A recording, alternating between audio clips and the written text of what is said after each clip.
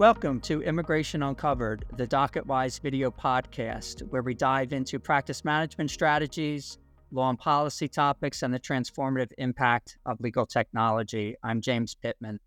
And today we have Andrea Montavon McKillip. She is the founder of Montavon McKillip Law out of Vista, California. And we're going to be talking about a very special topic, LGBTQ immigration law issues. Andrea, welcome. Thanks for having me. You're very welcome. Andrea, it's a topic that, really is very special. I'm personally connected to it. So, tell me about, how you got started on this path. Why did you want to, focus your law practice specifically on LGBTQ immigration law? So several members of my close family are queer. We're a queer family. And the coming out process and the journey of queer families is something that's very close to my heart. So when I recently moved to California and decided to reestablish my own law firm, I thought a lot about where I wanted to concentrate my efforts and what groups I wanted to make sure I was serving. There's such loud hatred and lack of empathy out there for the LGBTQ community worldwide. And, one person can't change all that ugliness, but I can change things by helping a certain segment of the community that I know best, LGBTQ immigrants. So I decided that I was going to use my skills to help them get to a place where they feel freer to live their truth in the open. And while the United States is far from perfect for the LGBTQ community, compared to many other countries, it's much safer and more open. Now, that doesn't mean I only help LGBTQ immigrants, but I do keep myself educated on the specific issues that affect our LGBTQ immigrant community, and I specialize in advocating for that community. There are a lot of challenges that immigrants who are LGBTQ, and sometimes I might use the terminology sexual minority, but who are LGBTQ, there are some challenges that they face in the immigration system. So let's just set the context for this whole discussion by talking about some of those challenges. Okay, well, obviously there's still prejudice. And in our immigration system, individual officers hold a lot of power. And while most are well-trained and respectful, you're always going to encounter a few biased individuals who are making these life-impacting decisions. One of the biggest concerns come up when LGBTQ individuals are processing visas abroad. So this could be a fiancé visa. It could be an immigrant visa based on same-sex marriage. It could be an employment visa, and you're seeking to include a family member who happens to be trans. In many countries around the world, it is not safe to be openly queer. And we're talking more than just strange looks or insults. We're talking about danger of physical violence, of facing virulent discrimination.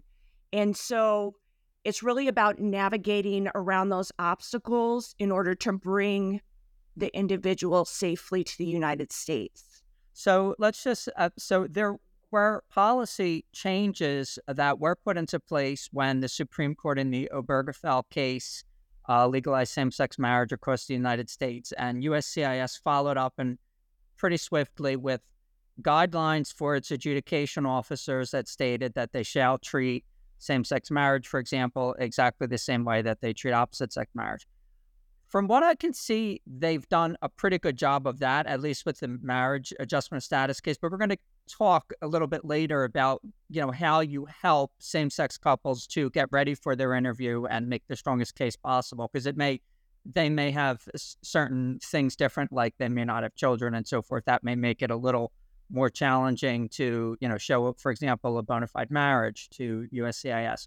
But in terms of the visa adjudication officers, so what are some examples of prejudice that you've seen that you know about? Why do you believe that there's still this prejudice that is out there? What makes you think that? Well, when we're talking about Department of State officers, usually the visa officer is pretty good. My concern comes when you have to go outside of the U.S. Embassy for some service. So you need a medical exam, and maybe you're referred then to a third-party provider who has no direct link to the Department of State. That's where you can encounter issues and discrimination. And as far as immigration officers inside the United States, two of the biggest issues are not understanding how powerful societal pressures to conform can be. And another is the erasure of bisexuals.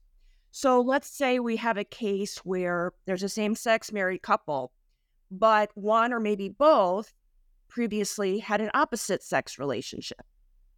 Well, sometimes you may encounter an officer who says, wait, that doesn't compute for me. That means you can't possibly be gay, and that, they're missing the point. Like, okay, well, first of all, maybe this person is bisexual.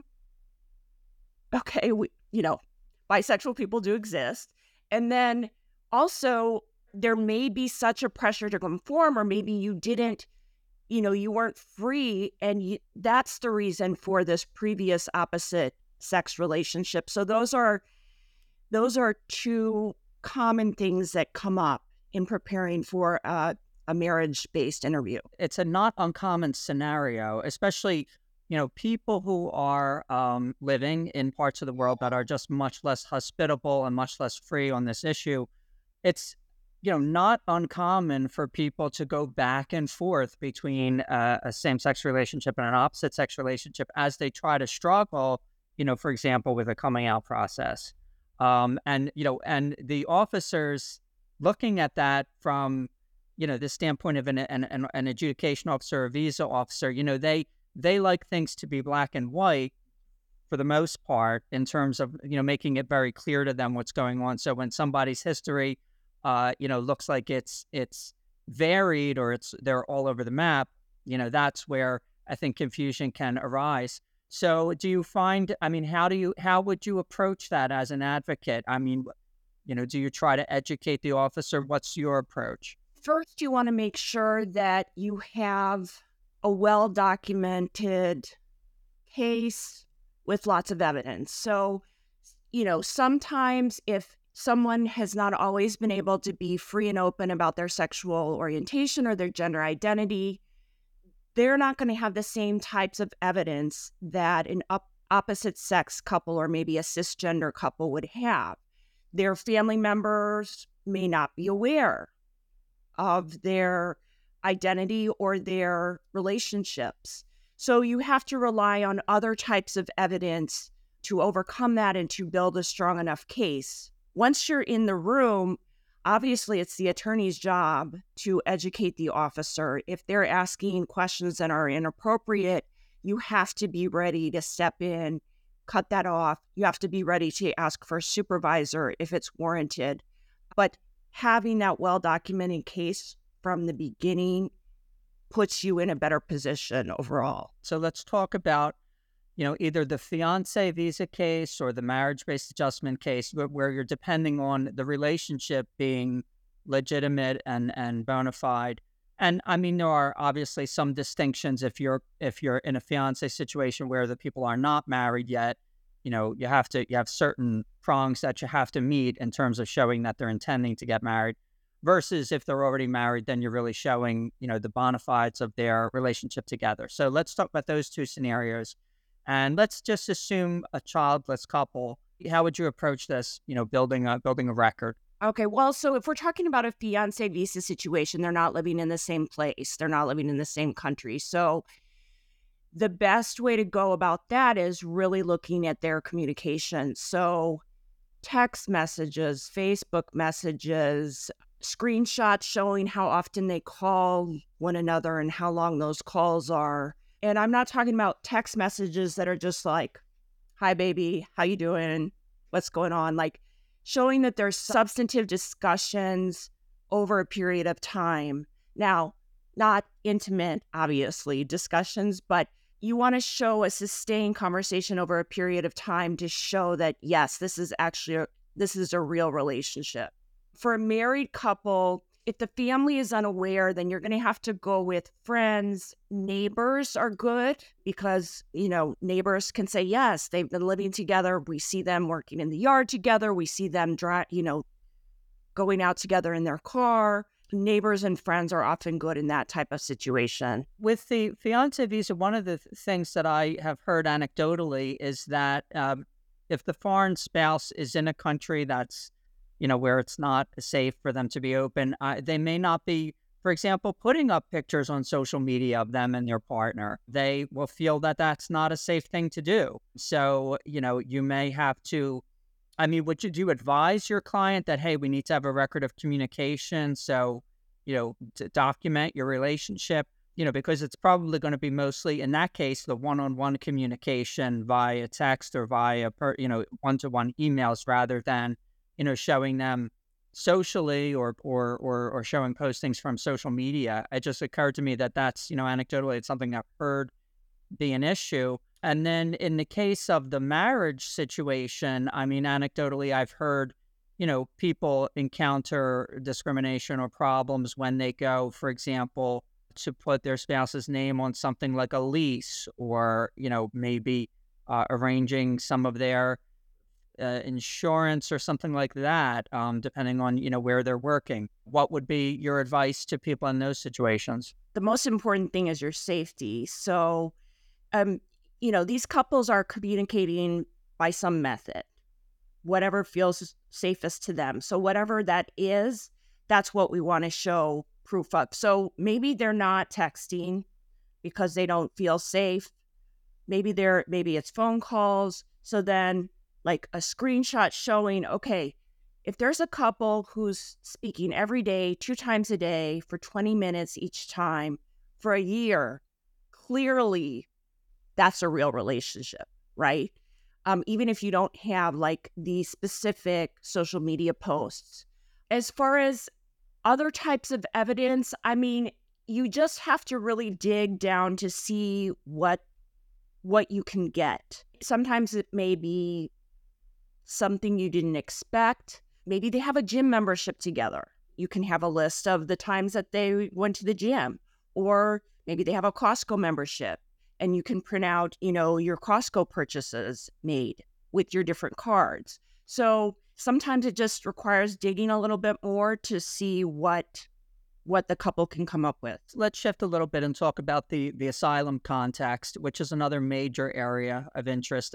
Fact of the matter is, in many regions of the world, and it could be the Middle East, it could be Central America, it could be places in Southeast Asia, it is just not safe for people to be open or LGBT, and they may desire to leave their country and go elsewhere if they face persecution or they have a fear of persecution in the future. Oftentimes, they've already faced persecution. A lot of them have faced it much of their lives. But how does your firm support LGBTQ immigrants who may be facing persecution in their home countries based on their sexual orientation, their gender identity, or their gender expression? So obviously, asylum is going to be one of the principal options. Proving persecution as a member of a particular social group. Asylum carries its own risks, so I always try to explore all potential options with them, whether that's family, humanitarian, employment, investment. But when you do the asylum process, that may be a very strong and may be the best way to move forward.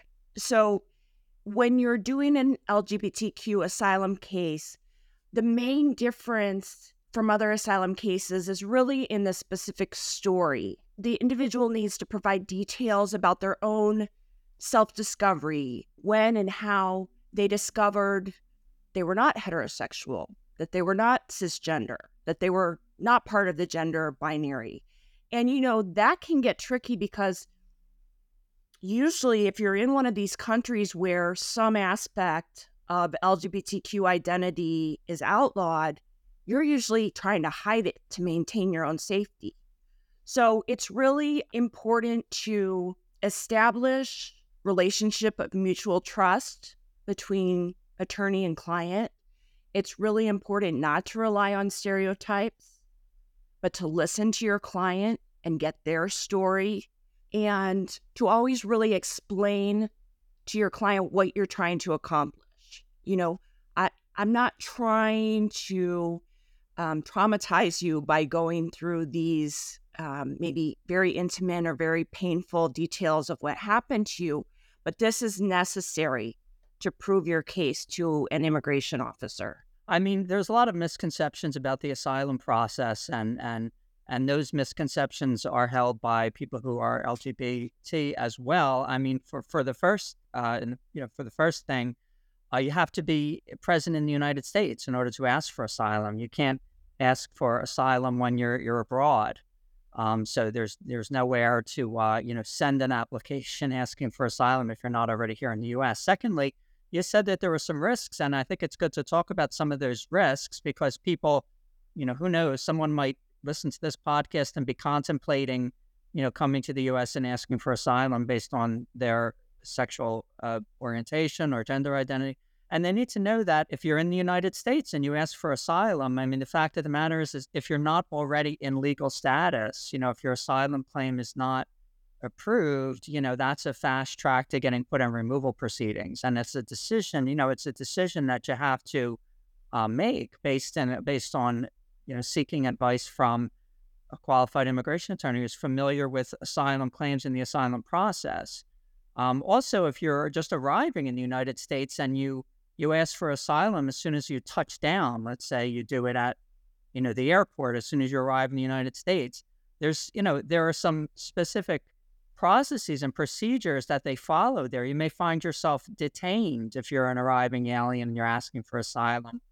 Maybe better to, if possible, to get into the country as a visitor first and then submit an application. What are your thoughts on some of those? How do you counsel clients on the risks of seeking asylum? Well, I do it right away. In my first conversation with them, when we discuss asylum, I specifically lay out what the benefits are and what the risks are. I specifically explain that if your claim is not successful, you're going to end up with a deportation order eventually, because that's so important to know before you take that first step and send in that asylum application. What would maybe be some alternatives to somebody rather than asylum? Is going to depend on a lot of factors. Do you have family members in status in the U.S. who can petition for you? Do you have skills? Is your employer willing to petition for you? Do you have some money where you could invest? You can make an investment. Do you,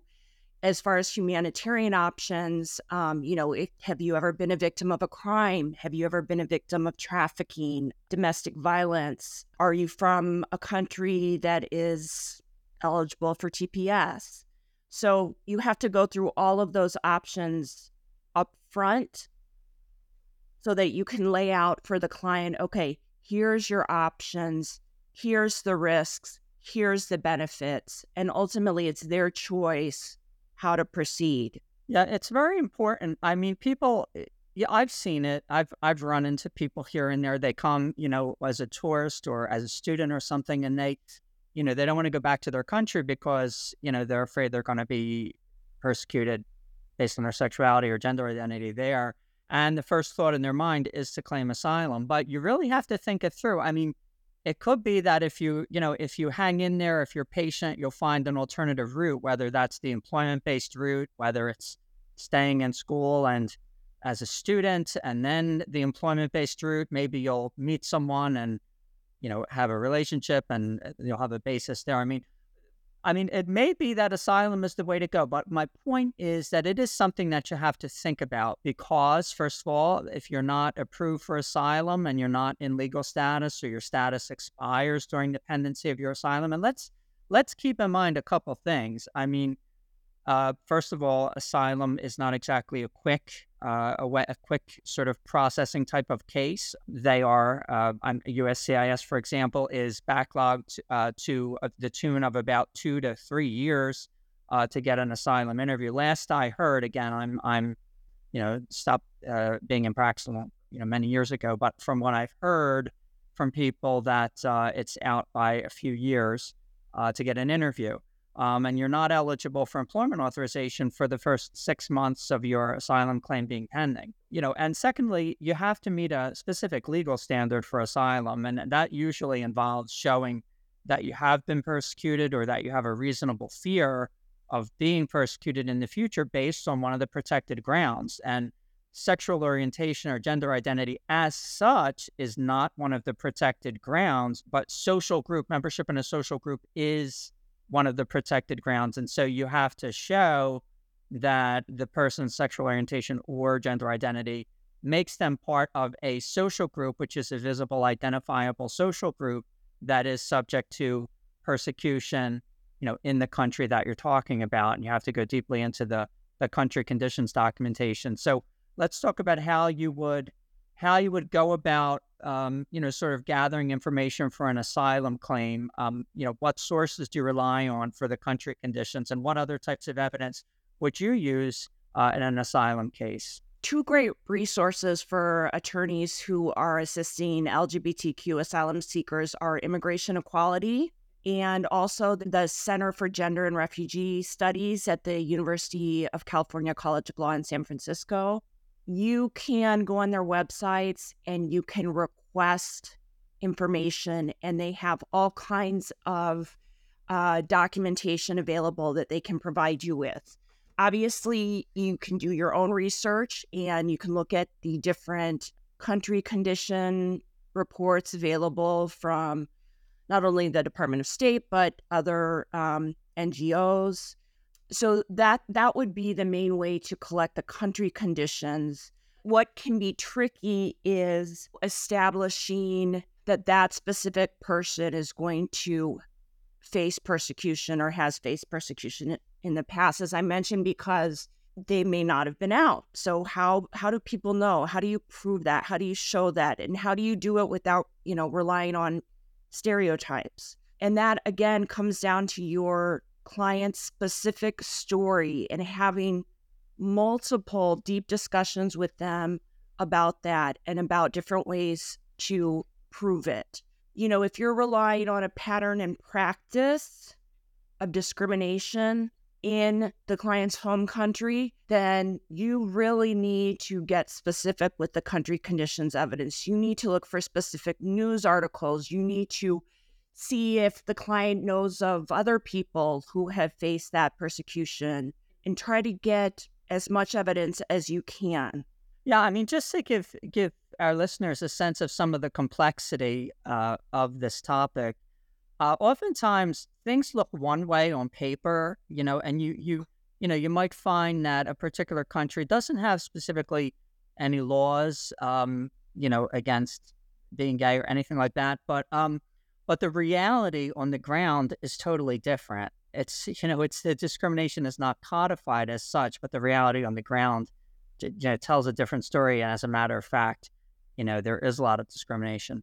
That can be one situation. Another situation is that the persecutor, either has to be the state or someone associated with the government, or if not a state actor, a group or an entity or individuals that the state cannot or will not protect the asylum seeker from, and that gets pretty complicated to try to demonstrate that in certain circumstances. For example, there are some LGBTQ people from Central America who have tried to argue that gang violence in Central America is more likely to specifically target them because of their sexuality or gender identity. And that is difficult because the gangs are not state actors, and you have to then demonstrate, that the government simply can't or won't protect them. If you look at the human rights documentation, we mentioned Immigration Equality, but some good NGOs, Human Rights Watch, Amnesty International, and there's several others that are very good. A lot of times they do have specific materials and specific sections that talk about patterns and practice of discrimination by, for example, law enforcement, by police forces, or, by certain sectors of society, whether it be, right-wing groups or, extremists on the right, et cetera. against the LGBTQ population, and you have to, really dig. You may have to use an expert witness. Andrea, what's been your experience? Do you find often the need to call in an expert witness, and how do you go about locating one? This may depend on a lot of factors, but if you are looking at a country that appears to have strong laws protecting sexual minorities, you may want to get an expert who can talk about the culture and can talk about, well, this discrimination is not codified. That doesn't mean that it's not pervasive throughout government. So, yeah, in those types of cases, it's probably a good idea to get a country conditions expert. And again, sources like Immigration Equality and CGRS, they're great resources for finding experts. You also want to ask around in your local immigration lawyer community at your local universities. There may be a professor locally who you could call as an expert witness, but yeah, I would highly recommend an expert in those type of situations. Let's talk a little bit about the difference. I mean, we've got sort of everybody lumped in under the umbrella of LGBTQ, but when you're talking about the trans population, there are certain specific issues that they face, which are a little bit different. They're just specific issues, and that has to do with how they present the gender that they're presenting in versus their gender of self-identity. And then it gets into the issue of changing their identity documents and things like that. What are some of the specific problems that you've seen or heard of the trans population having with identity documents, with availing themselves of the legal protections of marriage because, they may be coming from a country where same-sex marriage is not recognized, and, they may be a trans person and then marry somebody who is opposite the sex of that they were born into. I don't want to make that too convoluted, that scenario. But my point being, trans, what specific issues have you seen? About a year ago, USCIS adopted some new guidance for self-selection of gender markers. So it used to be that you would have to provide a doctor letter or some kind of evidence of your gender identity besides your own testimony. But USCIS adopted this new policy last year where you can self-select gender, on their forms and so forth. And so you'll be able to get a green card, you'll be able to get a work permit that lists the gender that you choose, okay? Regardless of whether or not you have a doctor letter, regardless of whether you have proof of a medical transition. So that's really important. The problem is there's still no option for non-binary. The only place that currently has an option for non-binary is on the U.S. passport. They have the X gender marker now. And USCIS says that they're going to be moving towards including that additional gender marker on their forms and their documents, but they're not there yet. So that's a place where USCIS is falling behind.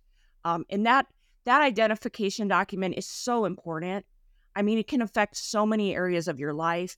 We're talking, school, health, trying to get other identification documents. So that's the good news for USCIS, is for a lot of things, the only exception is with the N565, which is if you need to update your naturalization certificate or your certificate of citizenship. That's the only place where you still need to provide some kind of evidence of your gender identity.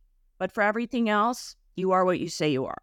I mean, it can get complicated, to say the least. I mean, there are certain, there are countries where, if a person comes to the United States and then they transition and they want to apply, let's say, to renew the passport in their country of origin, I don't know of any specific examples so that I can say 100% they would face this problem, but I have a strong sense that they would face the problem that, let's say they, come to the United States, they transition, and then they want to renew a passport, which is in, the gender that they were at birth. I think they would have to kind of temporarily detransition themselves, at least appearance-wise, presentation-wise, in order to get that passport removed, because the country that they're seeking it from isn't going to recognize that they, had changed genders after arriving in the United States. That's one example.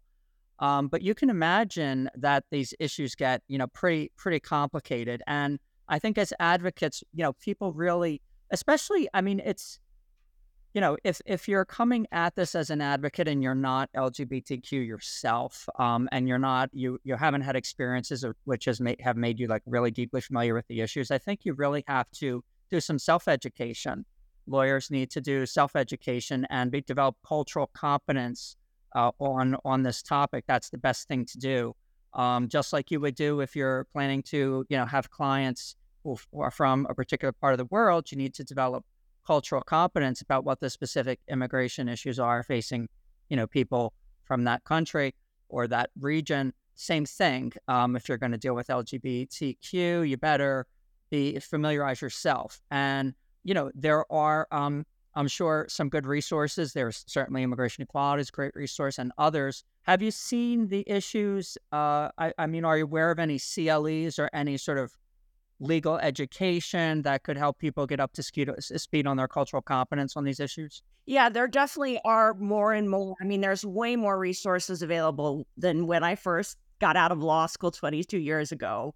There's lots of CLEs available. I try to attend every one I see. As you said, we hear a lot about cultural competence, but what does that mean when we're talking about LGBTQ immigrants? Because, as an immigration attorney, you quickly learn what to say or do or what not to say or do based on where your client, what culture they're coming from.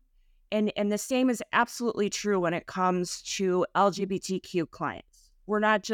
It's not just about asking preferred pronouns or name. I mean, language is super important, but that's just the start.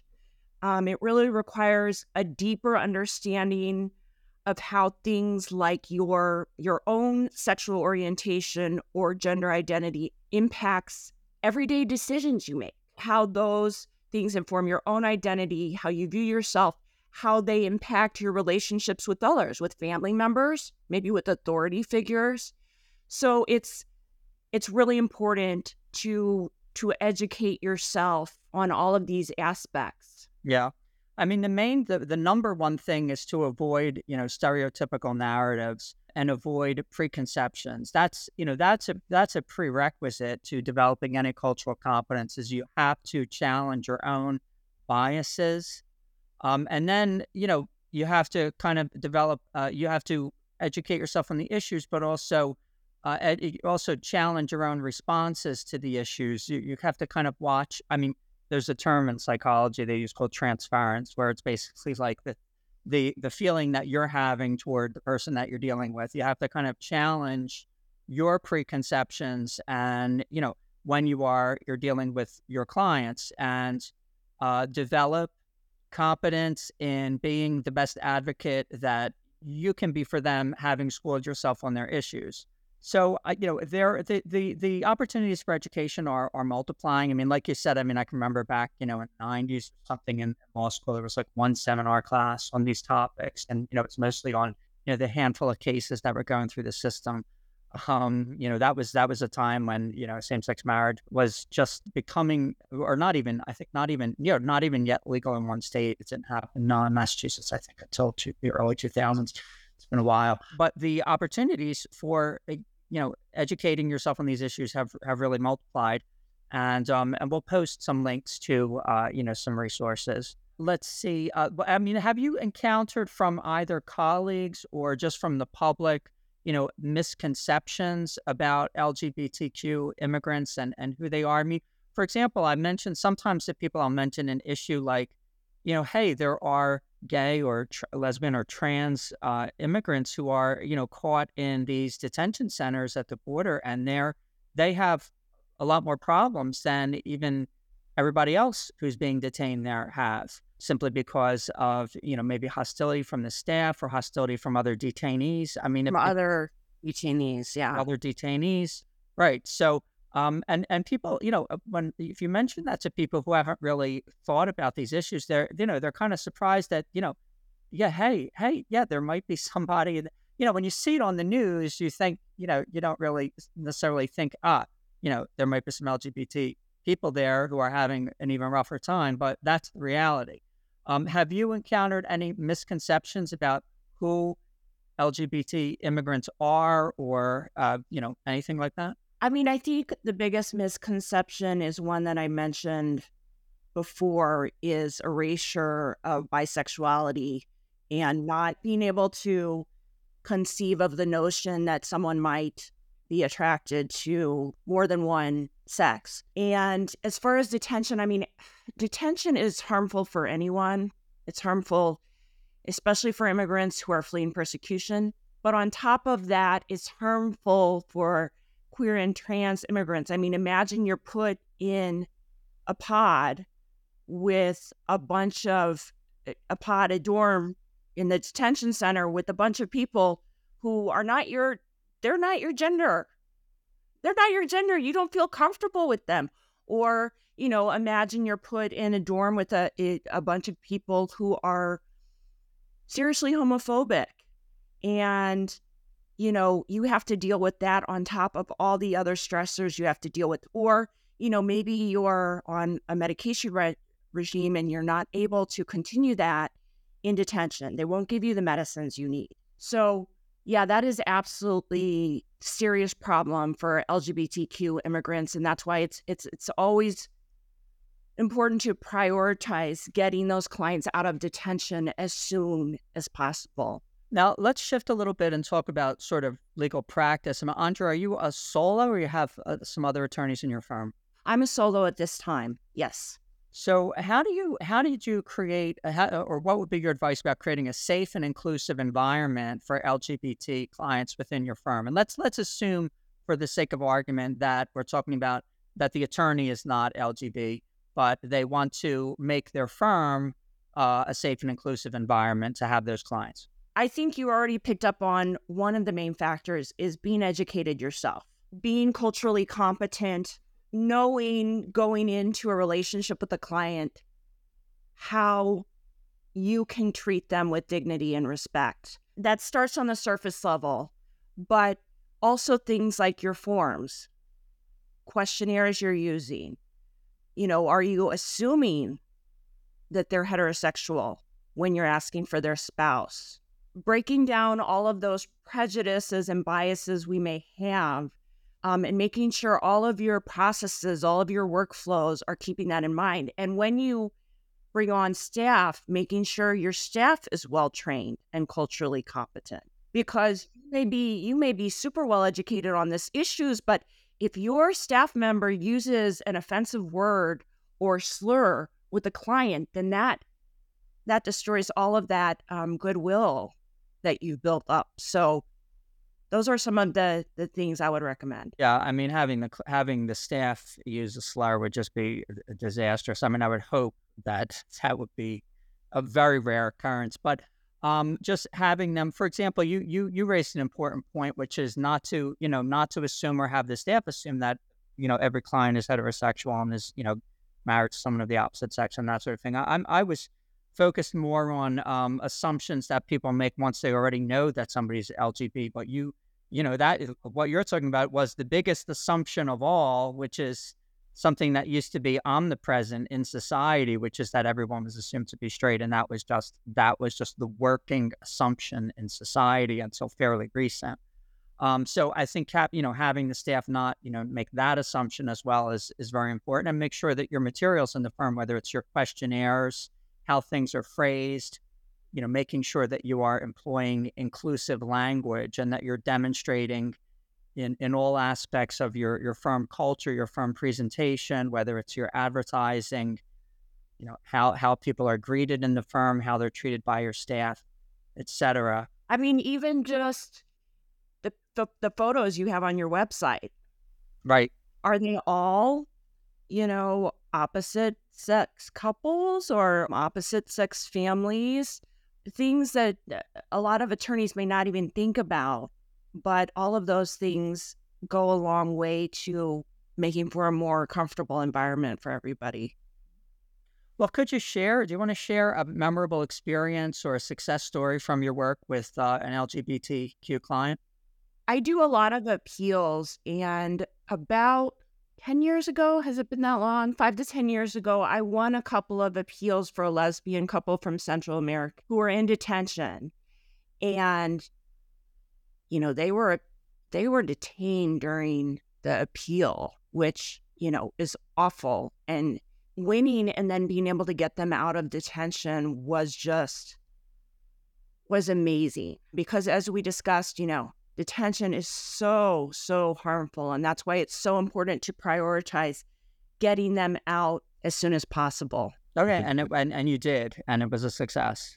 Yes. So I took on the case at the appeal stage. I wasn't the original attorney in the removal proceedings, but I won the appeals. And then after winning the appeals, I was able to get them released from detention, and it was a couple.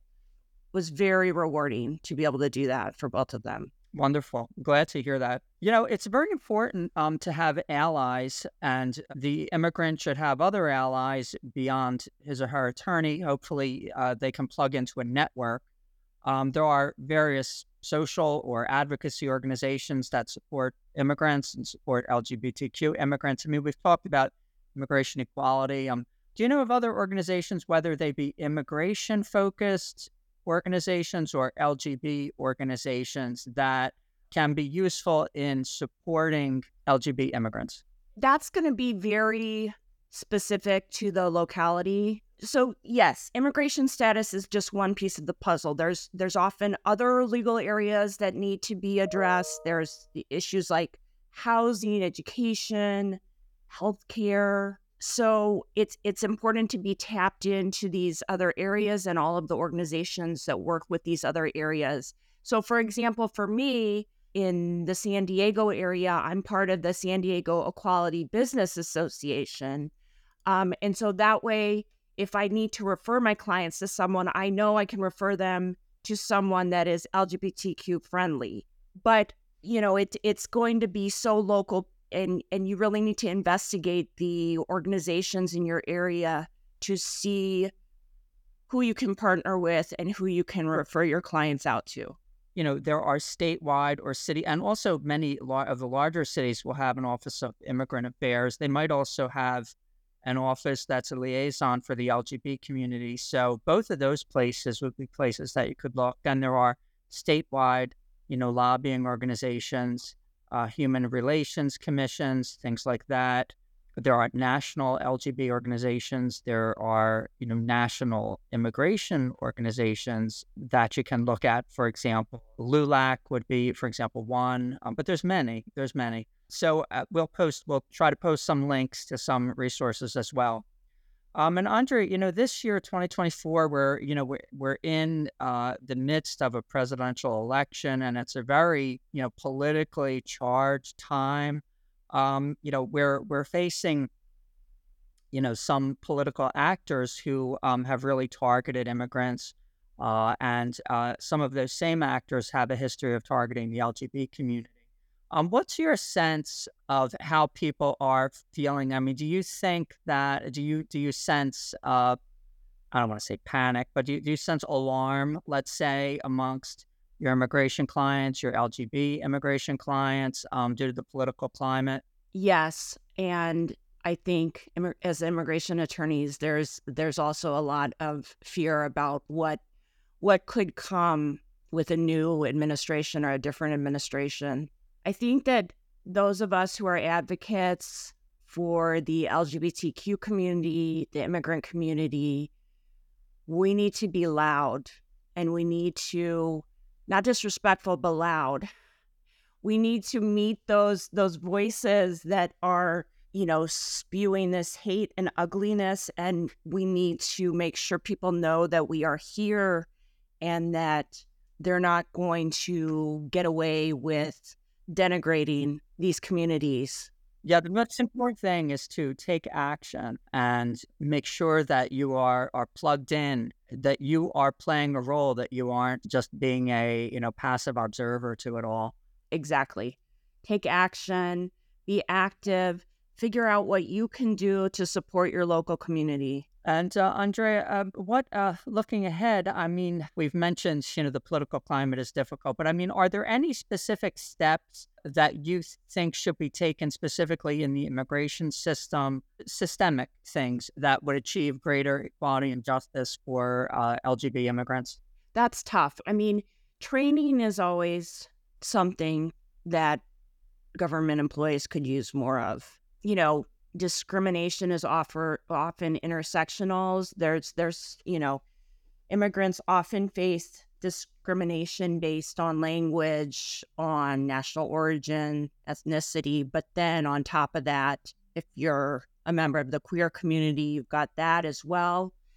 So training is one thing. I think also the Department of State needs to look at making the environment more safe for LGBTQ visa seekers in those countries where there is some aspect of being queer is criminalized. Well, this has really been an engaging discussion and really lively topic, which I think is something that could use more explanation, more exploration.